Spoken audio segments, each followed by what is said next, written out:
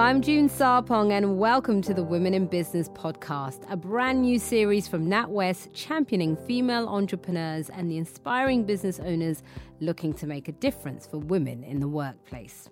Whether you're thinking about taking the plunge and starting your own company or want to know how you can grow it to the next level, we've plenty of tips for you. As over the course of the next 6 episodes, we'll be profiling emerging business owners on their journey of discovery and business learning. Sharing in their stories, we'll hear about the highs and lows, successes, failures, and the specific challenges that face women, with expert advice from some amazing high-profile guest mentors along the way. Plus, we'll be drawing on the expertise of NatWest's own Women in Business specialists, a dedicated team of over 400 across the UK, there to help you become more educated, connected, and inspired on the road to business success. Smashing glass ceilings and kicking gender stereotypes to the sidelines. We'll be covering industries from tech to construction, food to retail. But in this episode, we're heading somewhere a little bit more stylish. We'll be covering subjects such as manufacturing, exporting, and juggling life as a mumpreneur. Let's meet this week's featured woman in business.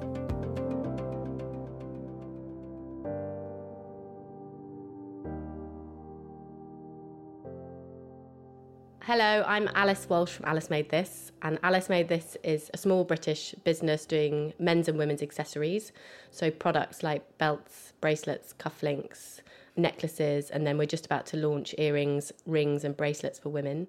We set up kind of at the end of 2011 and went deeper into it in 2014. It began when Ed, my husband, and I looked for cufflinks for our wedding.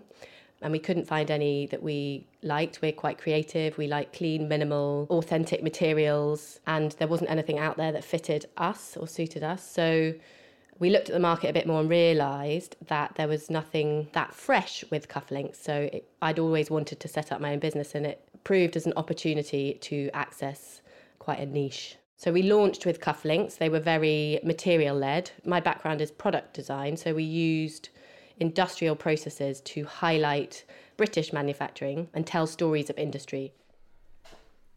So we're now here at our London casting house, Just Castings in Hatton Garden. And they are a casting house which do all sorts of products, from restoration pieces for the royal family to jewellery to things like the FA Cup.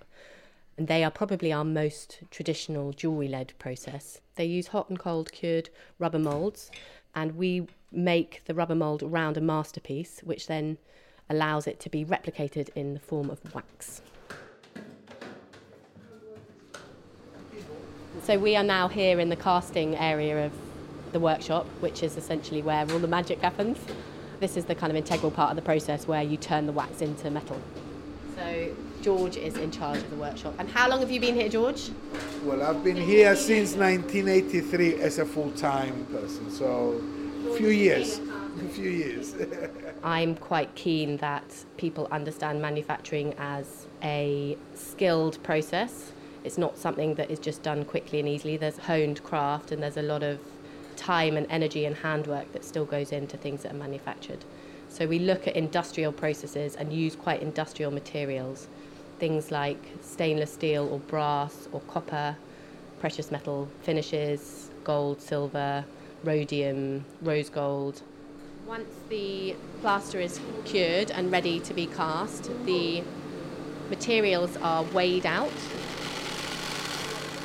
and then put in a furnace to turn into molten metal. I think everyone says to me, when did you start, what did you do? And for us, actually, it was incredibly organic. I launched our initial collection, which was very small. It was 4 different designs in 3 different finishes, and kind of hadn't even thought what was going to be the next stage. And I'd sent 6 pairs to 6 key individuals, one of which got back to us on day 2 and bought the collection, it happened to be Jeremy Langmead from Mr. Porter. And Mr. Porter was in quite an early stage of starting and wanted to find quite unique brands. And so it was just right timing, right place with the right product. And that gave us the freedom to pump some cash back into making another collection. And it grew really organically. I was working full time. It was just me and, bless my husband, helping me pack boxes in our 1-bedroom flat in Camberwell. Fast forward from 2014 2011 to 2014, now 2017, we have over 50 retailers globally, with about 40% of our business in the UK and 60% elsewhere. We have a full collection of men's accessories, and we have a full collection of women's necklaces. We're looking to launch a comprehensive women's collection, including rings, earrings and bracelets, in the March shows this year, and they'll be available to our customers come May. So it's really exciting. And we look forward to continuing growth and becoming recognised as a global accessories brand, hopefully.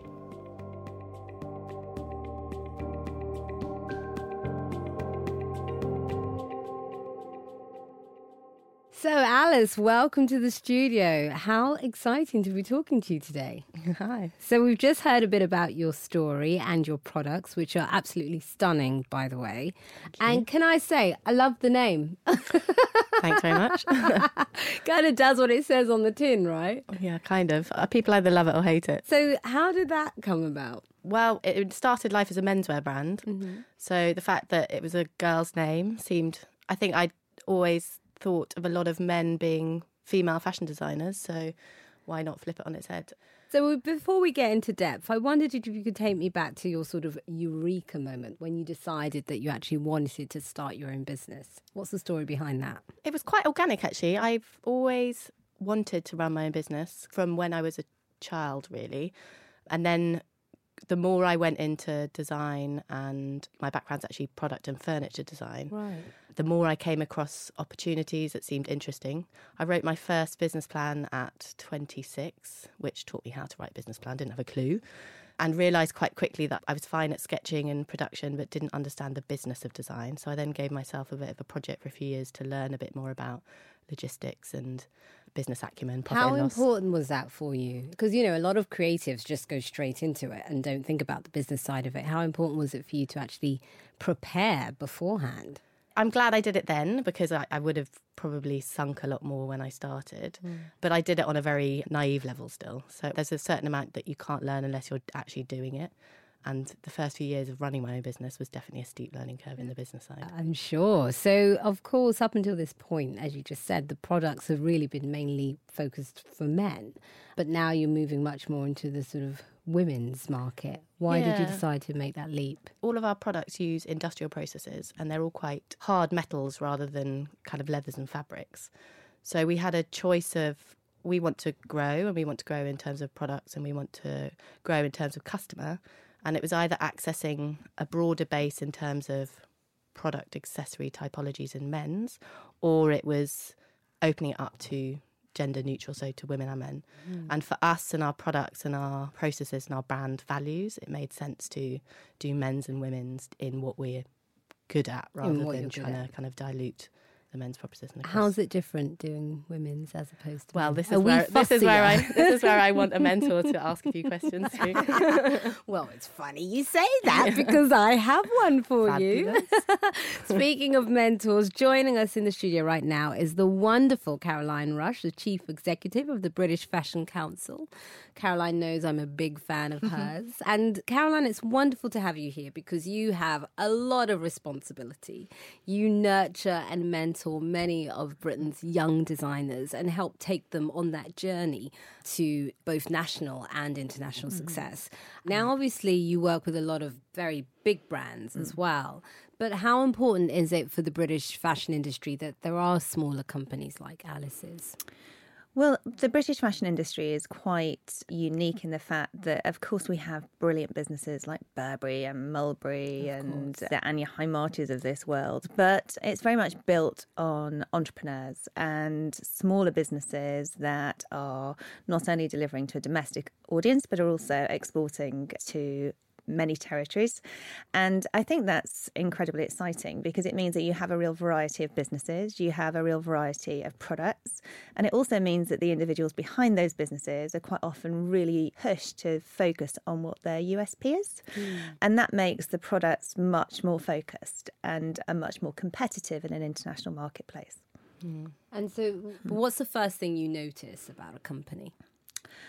Well, normally companies come to us when they're really thinking about putting themselves on the international fashion stage. The British Fashion Council is very much known for organising events like London Fashion Week and London Fashion Week Men's. And it's those events that we use to communicate and to build relationships with the media and the retailers internationally. So when those businesses come to us, it's really looking at the scalability of their business, their positioning, who their peer group is, to really help them understand is that who are the people that they should be communicating with.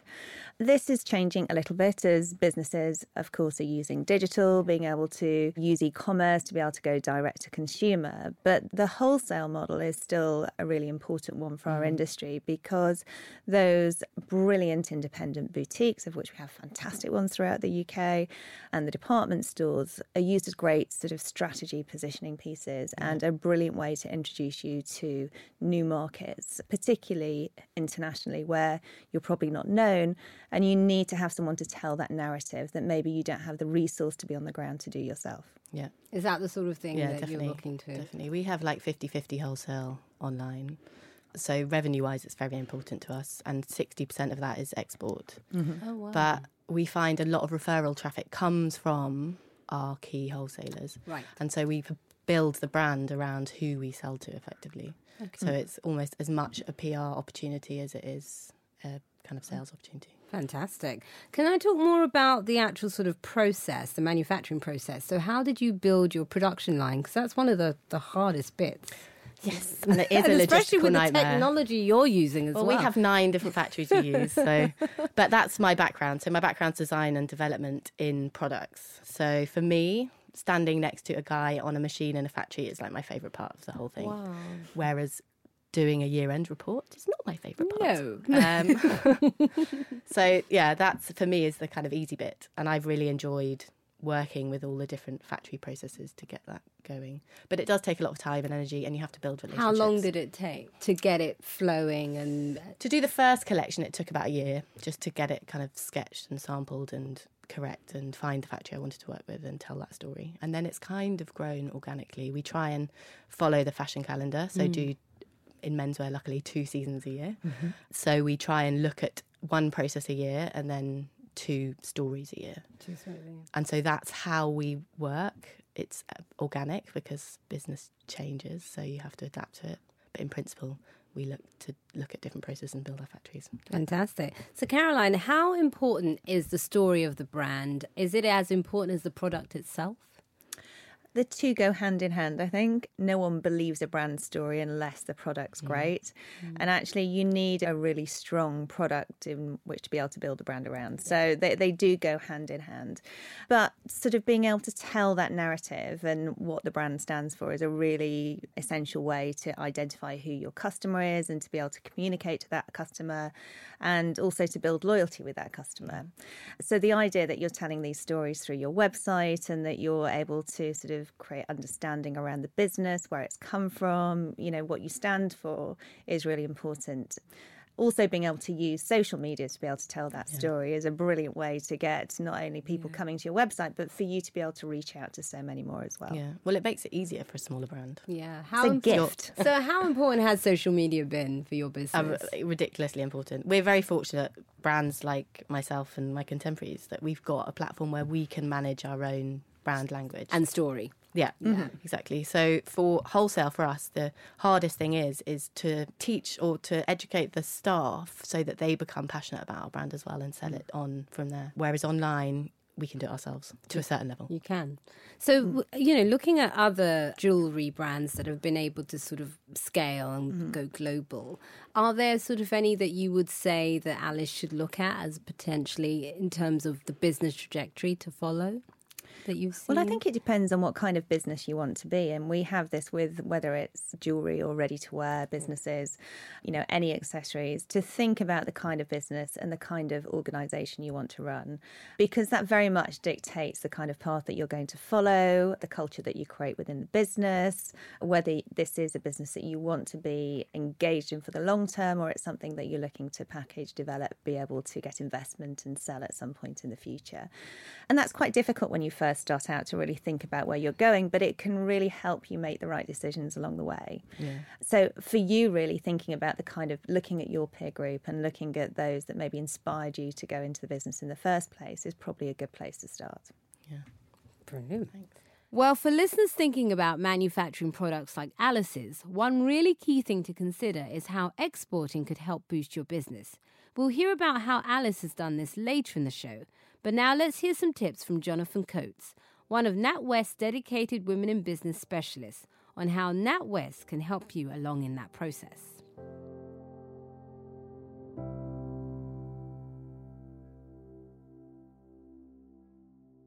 Exporting is a key part of any serious business, and it's a good time to export with the pound being low in value. That makes your product more attractive to European, US markets and indeed around the world.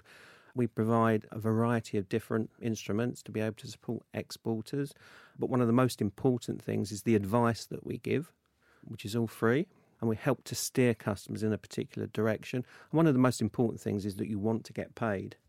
And then we can suggest ideas to make sure that if you are exporting, if you don't know the people you're exporting to, then maybe you need to take a deposit or the balance on delivery, pro forma. And as you develop relationships and feel comfortable about getting credit, but that's affecting your cash flow, then we can help to put in place A buffer. a buffer. And then, and also, do you help with the sort of currency exchange? Because I can imagine that's a big thing when you're getting payment in different currencies as well. Absolutely. Ideal world would be that you settle in the same currency that you're exporting in. So some smaller businesses will try to only sell in sterling and hope that the retailer that they're selling to will pay them in sterling. Equally, where goods are manufactured overseas and then re-exported, there's situations where you may buy in euros and pay in euros, but more often than not there is a exchange risk. And this is where the bank can help through providing certainty of your currency. When you take your orders, you agree a particular rate of exchange, and then we can help you protect that until those goods are delivered and you get paid. So you know that you're going to get the amount of money that you're expecting to get.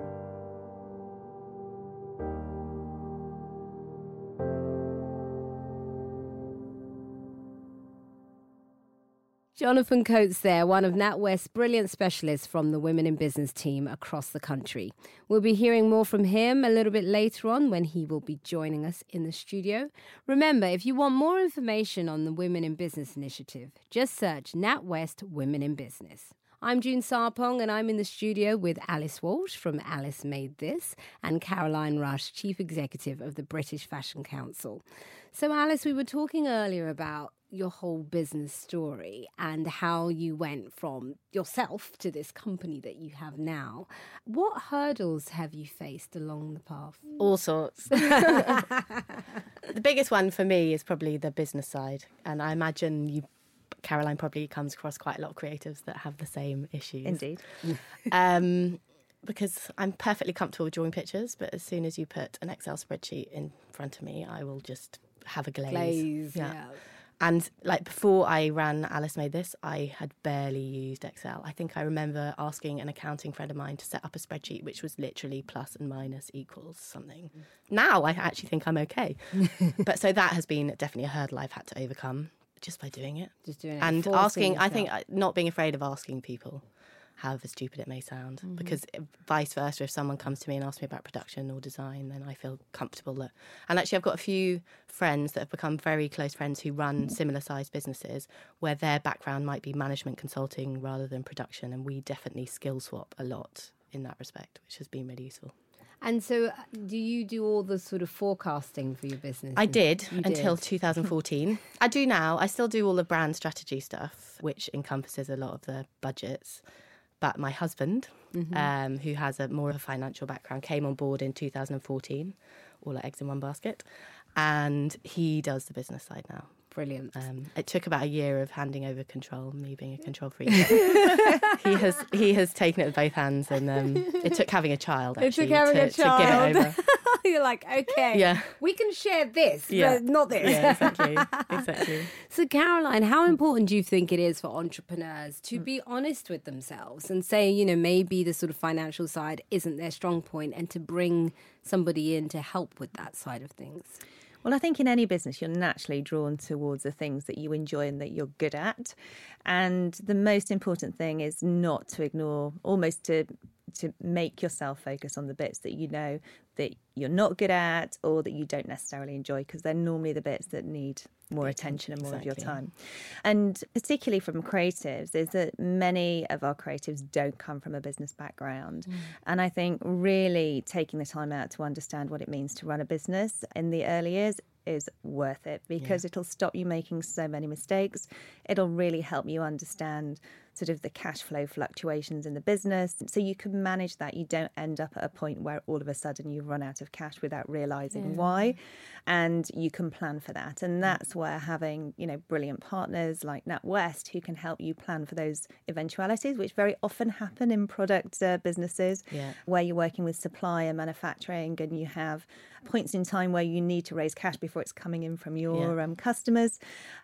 Being able to plan for that is something that is absolutely essential. Yeah. And actually, we've been taught that cash is key. Or cash is king. Yeah, King. And that, just learning, just learning that is kind of a game changer. It is. So essentially, Alice, you're a mumpreneur. So how difficult is it to get that balance? I'm not sure I have it. No, I started Alice Made This just before I got pregnant with my first child. Are you serious? Yeah. I was a naive mother who just assumed that maternity leave was a holiday, that I have a chance to up the game for 9 months. And then I had a baby. And I actually feel very fortunate that it happened like that, because I know no different. And so my maternity leave is carrying a baby around with a laptop. How many children do you have now? 2 now. 2. And how old are they? 4 and 18 months. 4 and 18 months. So that can't be easy when you've got 2 kids under 4. Yeah, it's full on. A business and a baby business too. Yeah, it's full on. But the beauty of being your own boss is they come to the trade show sometimes. I had to drive a 2.5-year-old 19.5 hours to our Italian trade show and then plonk him in Italian nursery while we did our show. Or I had a concept presentation to McLaren F1 a week after I had my second child. Kind of that stuff. But you can do it on your own terms. I didn't have to ask my boss. So it's got pros and cons. It's got pros and cons. Now, Caroline, you are a mumpreneur as well, and you nurture other mumpreneurs. So are there any tips that you have for Alice? Presumably it becomes harder when they're at school, isn't it? Well, I think you have different challenges at different times. And I'm in an organisation that have lots of young women who obviously are thinking about when's the right time. There is never a good time, I think, to have a baby. I think even if you're going to be a stay-at-home mum, is that, you know, it's incredibly challenging.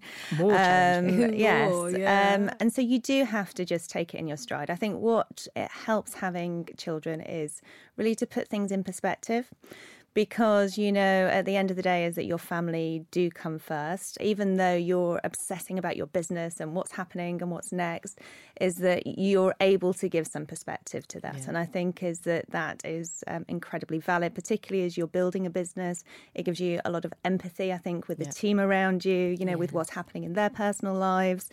But yes, I have some great memories of when my daughter was, you know, at school, and you'd be in meetings, you'd be at pitches, you'd come home and you know, good night, and you go, Mummy, good night. It's Harvest Festival in the morning. And you go, oh my gosh, I haven't dealt with this. So, you know, and then you sort of go running out and overcompensate by having, you know, this enormous Harvest Festival basket, because it makes you feel better that you'd forgotten until that point that you had to do it for the next morning. But I'm sure that many individuals deal with that. And it's just one of those things, I think, that it's about planning as best as you can, but life is all about curveballs and how you deal with them. It is. And also, I think being a mum makes you incredibly efficient. Yes, because you have to compartmentalise and you kind of crack on. Focus. Yeah, it does. You've got no choice, isn't it? So now, Caroline, obviously with London Fashion Week, we now have men's, which you created as well as oversee.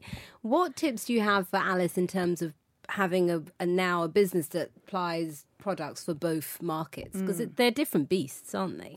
They are different beasts. However, the boundaries are definitely merging more. And we're already seeing it with menswear showing in women's wear, women showing during the menswear season. So it's probably the perfect time to think about doing it, because you're going to, as you're showing in the menswear calendar, you're also going to be seeing some of the women's wear buyers and some of the women's wear press that are around at that time. But as an audience and engagement and consumer perspective, is that they are quite different in terms of shopping habits. And we know from menswear market, it's very much about the detail. And I think sort of that narrative that you have behind the brand is absolutely perfect for the menswear market. In women's wear, we enjoy the story, but we're drawn towards the beauty of the product first. Yeah, that's really interesting to hear, because we've toyed with the idea of different social channels for men's and women's and things like that, but chosen against it after doing some experiments just for ease of management and for talking to the same people as a group. But yeah, I am slightly nervous of going into women's, because I'm very much a kind of tomboy. So, and I would be interested to hear how it does vary in terms of a wholesale perspective as well. Yeah, I mean, I think is that in terms of consumer channels, it's absolutely the right thing to have one. It's the same brand, and being able to tell that story that you're doing both men's and women's wear through that channel is the right thing to do. In terms of wholesale channels, is that with the smaller boutiques, it tends to be the same buyer. But of course, with the department stores, is that you're thinking about a different buyer who has a different budget, very often that's going to sit on a different floor. And so it's just about building awareness with a slightly different audience. Yeah. The process is the same. And, the pitch is the same. And the fact that you might have a foot in the door in the menswear department could actually at be least quite... give us a lead. Exactly. An introduction, because you're a trusted supplier and they know what you like to work with, and they should be able to recommend you to their colleagues. Yeah. I think one other thing we're quite conscious of trying not to do is alienate our current customer as well. Yes. Because by going incredibly feminine, which is not our kind of language anyway, the guys who like the tech and the industry will be a bit like, hello? What do you think in terms of that? Because that is something to be very careful of, no? Well, I think it's just making sure that the product that you have for the menswear audience remains true to the customer that you have. And I'm sure that you're not going to be doing anything that's too dainty and anything that would alienate that customer anyway. Yeah. And I think is that there are so many brands that are playing in that unisex, gender neutral space at the moment that it's very topical. And there are plenty of menswear brands that have delicate product in any case. Yeah. So let's talk a little bit more about exporting. We've just heard some top tips earlier from Jonathan on how NatWest can help with exporting. But you were saying that 50% of your business is export. It's wholesale, and 60% of that is export. Yeah. So is this an area that you want to grow more?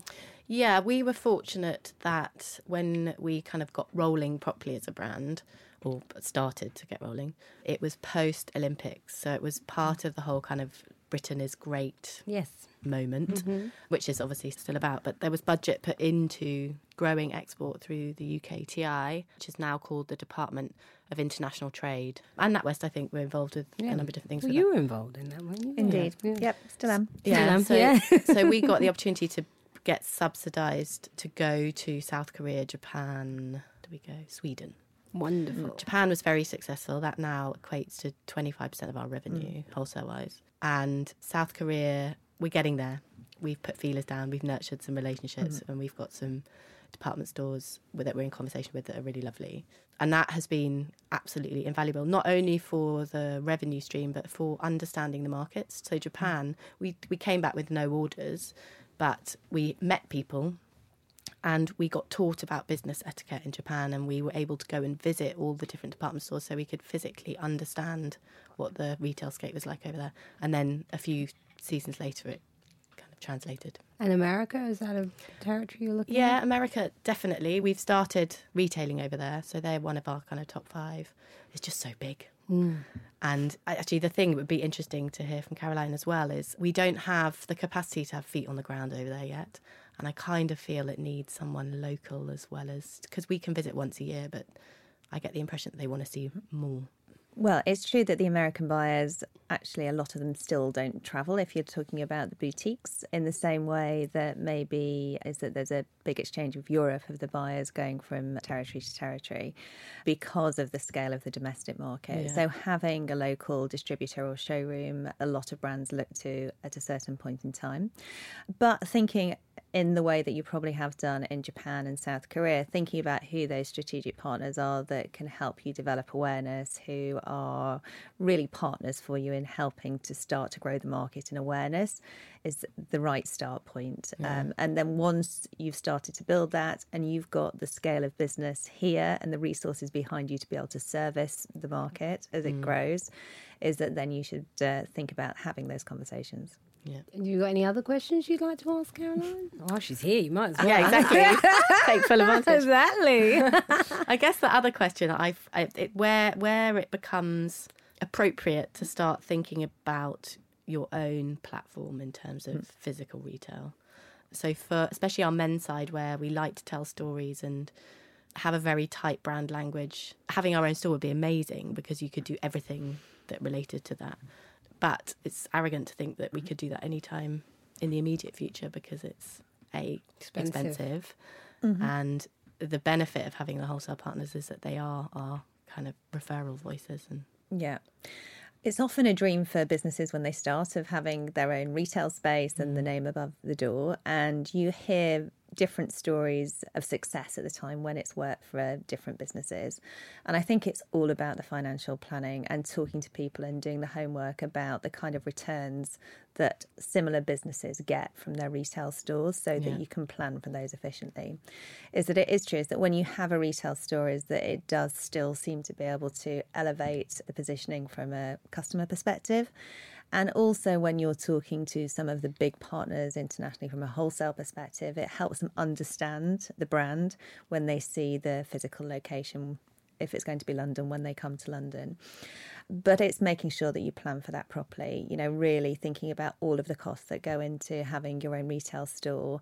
And actually, when you start to get to that break even and even better profitability point. yeah. Do you think it would be more sensible to start with a sort of space within a department Yeah, store? just Is that a that. safer bet? Yes, is that a lot of retailers will offer you the idea of a shop in shop, is that there's a whole pop-up concept that of course is very relevant at the moment. But if you're planning for the long term and that store is something you want to do, is start the planning now, because then you have something that you know that you're moving towards. Yeah. And it allows you to weigh up the pros and cons of being able to take areas like shop in shops within department stores. Certainly for smaller businesses, is that I saw some yesterday who've gone down that route and it's been incredibly successful for them in terms of building brand awareness, of helping them understand what a store might look like when they go into their own sort of bricks and mortar environment, as well as starting to think, you know, beyond the floor and hear what the customers are saying about their product.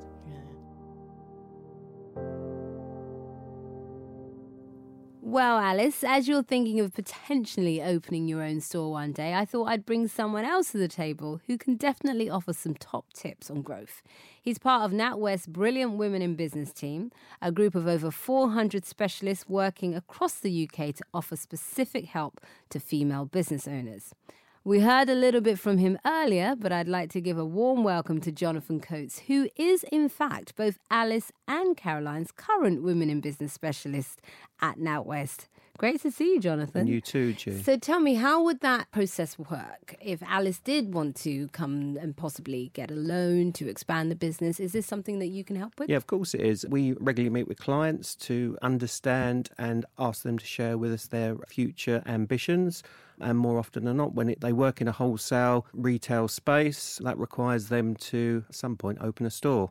That's happened to a number of my clients that have been purely design-led and wholesale and have decided, well, we'd like to do some retail as well. Because the benefit of moving into a retail environment is that you get the retail margin over and above what you would get if you're purely selling in wholesale. So we provide term finance to help clients cover the cost of setting up their first store. So that could be amazing lighting in the store, fixtures and fittings, all those sorts of things require a capital outlay. And then we can take some of that cost, put it on loan for a period of time, to enable them to start to build that particular aspect of their business up, because you don't know who's going to walk through the door. Yes. Certainly in the first months. Yeah. You need to get the store known in an area. So more often than not, you need to do a bit of advertising to get people to come to the store. And this is all the stuff that you'd help with. That's all the stuff that we help with. So, Caroline, obviously you work with Jonathan. So do you encourage some of the sort of smaller brands? Is there like a pipeline where the smaller brands that you work with at the British Fashion Council are able to sort of access the kind of services that Jonathan offers? Yeah, it certainly is that we encourage the younger startup designer businesses to think about developing a great relationship with their bank manager, because having that transparency and helping on both sides understanding the business and the opportunities is incredibly important.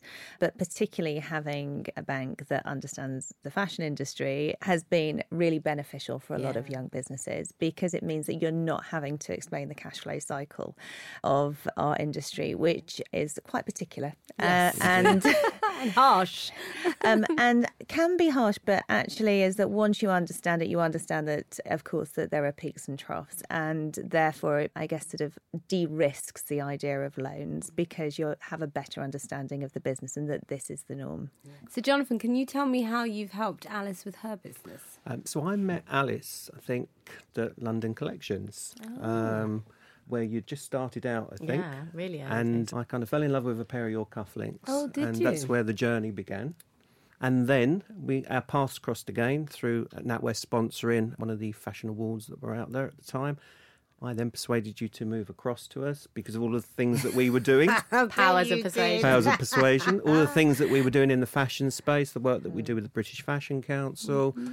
Didn't take too much persuasion, I don't think. None. But yeah, you just made it very easy. So you were ready for me to at the move. time, it sounded particularly unusual for banks to make things easy for you. Yeah, and I think one of the hooks for us is that a lot of what we do in the fashion space, a lot of the other banks aren't doing. We've got a huge network, and we leverage up against those networks to provide opportunity for female entrepreneurs, all entrepreneurs, to be able to develop their business. But the wonderful thing is you do have a special service for female entrepreneurs. We do. Yeah, which is really important. Amazing. Yeah, so our Women in Business programme gets significant profile within the bank, and it's there to help develop female entrepreneur businesses. So we've got strong links with organisations such as Every Woman, which are a network of networks that support women looking to go into business, or women that work in mainstream business that are looking to develop certain skills. Yeah. The most valuable thing from NatWest for us is someone that understands our business and someone that can connect us with people, which NatWest have been invaluable with on a men and women level, but particularly on a women in business level, because we have different worries, I think, sometimes. Yeah, of course. Yeah. And I think there's nothing wrong with actually being honest about that. We shouldn't pretend it's all the same, because it's not. No, So, absolutely. yeah, fantastic. Cool. Good question for both of you, actually, is as we're growing, how do we balance the kind of risk of cash flow and pushing the growth to making sure that one doesn't outweigh the other? Or we're not growing, we're not pushing the growth enough, or we run out of cash? Okay. I say always make sure you don't run out of cash, first of all, if you can, but really sort of testing and challenging those growth expectations and keep revisiting them. So don't set a growth plan and assume that's just going to happen, is that revisit it. So your business plan and your growth plan should be a working document. It's not just something that you plan for. You've got an Excel spreadsheet and of course it's going to happen, because our business isn't like that, is that it changes constantly. So keep revisiting and reassessing so that if you're not hitting the targets you set, then you can readjust. Yeah, I have to agree with everything Caroline said. Smart man. Yeah, Good. smart man. It's all like sensible growth. It's great if you're at a trade show and you get loads of orders in, but you've got to have the ability to be able to deliver those fulfill orders. those, yeah. That's where we can help. So when you're starting to get more orders in, we can provide working capital solutions to support that growth. But you need to be sensible. You're better off to grow at a manageable rate, because when you do start to grow, you're going to need more people to help you. Yeah. You're going to start to experience things you've perhaps not experienced before. And what you don't want to do is to run out of cash or find that you can't deliver. So it's all about sensible growth, talking to your manufacturers, talking to your retailers and being realistic, I think. Brilliant. Thank you. So where can people find out more, Jonathan? People can find out more at our website, natwest.com. You can also Google our Women in Business, and that will bring up the specific content around the way that we support female entrepreneurs. You can come into any branch of NatWest, and there will be people on hand to help you, or you can come and see me. Yeah. So, Caroline, thank you so much for joining us. Before you go, one final question from me. So, for any woman listening to this podcast who wants to set up a fashion business but isn't sure and is a bit scared about doing it, what would you have to say to her? Well, that's another big question. I would say is write a business plan. Is that the first time you write a business plan is tough, but just put your thoughts down on paper. You know, what's the proposition? Why is it different? What's the marketplace? How are you going to fund it and get going? And ask a lot of people. Go out there and do your research. The brilliant thing about our industry, and I think particularly the brilliant thing about women in our industry, is that they are open and collaborative and are very happy to share. Fantastic. And anything else from you, Jonathan? Certainly for me, the experience is to see someone like Alice that's relatively small at the moment grow her business and develop that business over a period of time. And you're walking down a high street and you see an Alice Made This shop and you kind of say, well, I helped Alice get to the position that she's in. Brilliant. It makes me very proud. Well, and NatWest does that for lots of businesses. Brilliant. Well, you should be very proud. Well, Caroline, thank you for joining us. Thank you. And Jonathan, thank you to you. June. Alice, well, thank you so much. It's been wonderful hearing your story. Oh, you're welcome. It's been lovely to meet you. And I'm really looking forward to when you open your shop and I can come in one day. Yes, please. I'll definitely invite you.